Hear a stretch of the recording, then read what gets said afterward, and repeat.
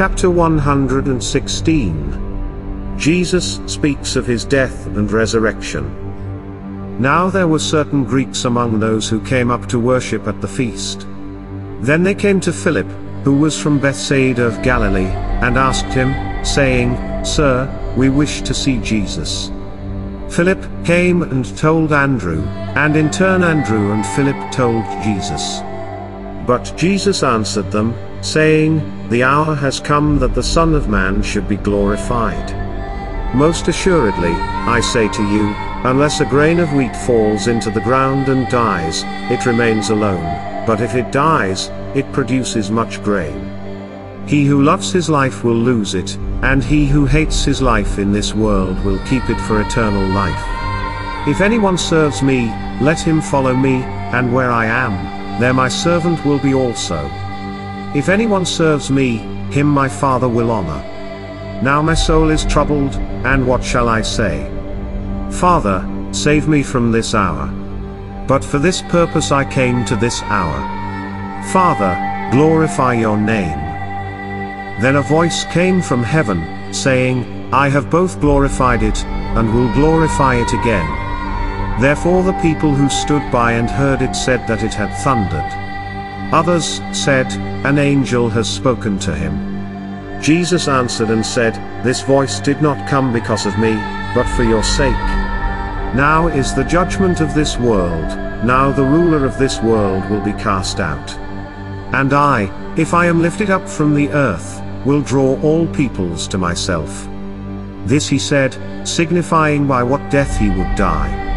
The people answered him, We have heard from the law that the Christ remains forever, and how can you say, the Son of Man must be lifted up? Who is this Son of Man? Then Jesus said to them, A little while longer the light is with you. Walk while you have the light, lest darkness overtake you.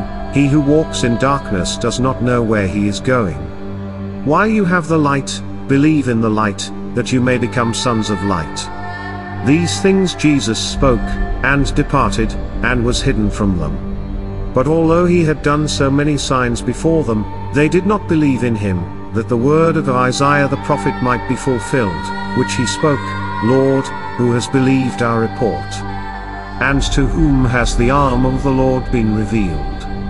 Therefore they could not believe, because Isaiah said again, He has blinded their eyes and hardened their hearts, lest they should see with their eyes, lest they should understand with their hearts and turn, so that I should heal them. These things Isaiah said when he saw his glory and spoke of him. Nevertheless, even among the rulers many believed in him, but because of the Pharisees they did not confess him, lest they should be put out of the synagogue, for they loved the praise of men more than the praise of God. Then Jesus cried out and said, He who believes in me, believes not in me but in him who sent me. And he who sees me sees him who sent me. I have come as a light into the world, that whoever believes in me should not abide in darkness. And if anyone hears my words and does not believe, I do not judge him, for I did not come to judge the world but to save the world. He who rejects me, and does not receive my words, has that which judges him. The word that I have spoken will judge him in the last day. For I have not spoken on my own authority, but the Father who sent me gave me a command, what I should say and what I should speak. And I know that his command is everlasting life. Therefore, whatever I speak, just as the Father has told me, so I speak. Chapter 117. The Withered Fig Tree. As soon as evening fell, Jesus and his disciples went out of the city. As they passed by early in the morning, they noticed that the fig tree was withered up from the roots. Then Peter recalled what had occurred. Look, Rabbi, he exclaimed, the fig tree which you doomed is withered up. Have faith in God, replied Jesus. I tell you that if anyone should say to this hill be lifted up and hurled into the sea, without ever a doubt in his mind, but in the faith that what he says will be done, he would find that it would be. And therefore, I say to you, have faith that whatever you ask for in prayer is already granted you, and you will find that it will be. And, whenever you stand up to pray, forgive any grievance that you have against anyone, so that your Father who is in heaven also may forgive you your offenses. Chapter 118. Jewish religious leaders challenge Jesus' authority. After Jesus had come into the temple courts, the chief priests and the elders came up to him as he was teaching, and said, "By what authority do you do these things? Who gave you this authority? I will also ask you a question. If you will give me an answer to it, then I will tell you what authority I have to act as I do." Said Jesus in reply, "It is about John's baptism. What was its origin? Divine or human?" But they began arguing among themselves, "If we say divine, he will say to us, 'Why then didn't you believe him?' But if we say human, we are afraid of the people, for everyone regards John as a prophet." So, the answer they gave Jesus was, "We don't know." "Then I refuse to tell you what authority I have to do these things. What do you think of this? There was a man who had 2 sons. He went to the elder and said, 'Go and work in the vineyard today, my son.' 'Yes, sir,' he answered, but he did not go. Then the father went to the second son and said the same. 'I will not,' he answered, but afterwards he was sorry and went. Which of the 2 sons did as his father wished?" "The second," they said. "I tell you," added Jesus, "that tax gatherers and prostitutes are going into the kingdom of God before you. For when John came to you, walking in the path of righteousness, you did not believe him, but tax gatherers and prostitutes did, and yet you, though you saw this, even then were not sorry, nor did you believe him." Listen to another parable.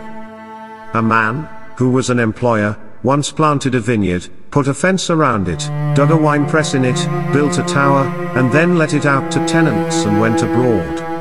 When the time for the grape harvest drew near, he sent his servants to the tenants, to receive his share of the produce. But the tenants seized his servants, beat one, killed another, and stoned a third. A second time the owner sent some servants, a larger number than before, and the tenants treated them in the same way. As a last resource he sent his son to them. "They will respect my son," he said. But the tenants, on seeing his son, said to each other, "Here is the heir. Come, let us kill him, and get his inheritance." So, they seized him, and threw him outside the vineyard, and killed him. Now, when the owner of the vineyard comes, what will he do to those tenants? "Miserable wretches," they exclaimed, "he will put them to a miserable death, and he will let out the vineyard to other tenants, who will pay him his share of the produce at the proper times." Then Jesus added, "Have you never read in the scriptures? The stone which the builders despised, has now itself become the cornerstone. This cornerstone has come from the Lord and is marvelous in our eyes. That, I tell you, is why the kingdom of God will be taken from you and given to a nation that does produce the fruit of the kingdom. Yes, and he who falls on this stone will be dashed to pieces, while anyone on whom it falls, it will scatter him as dust."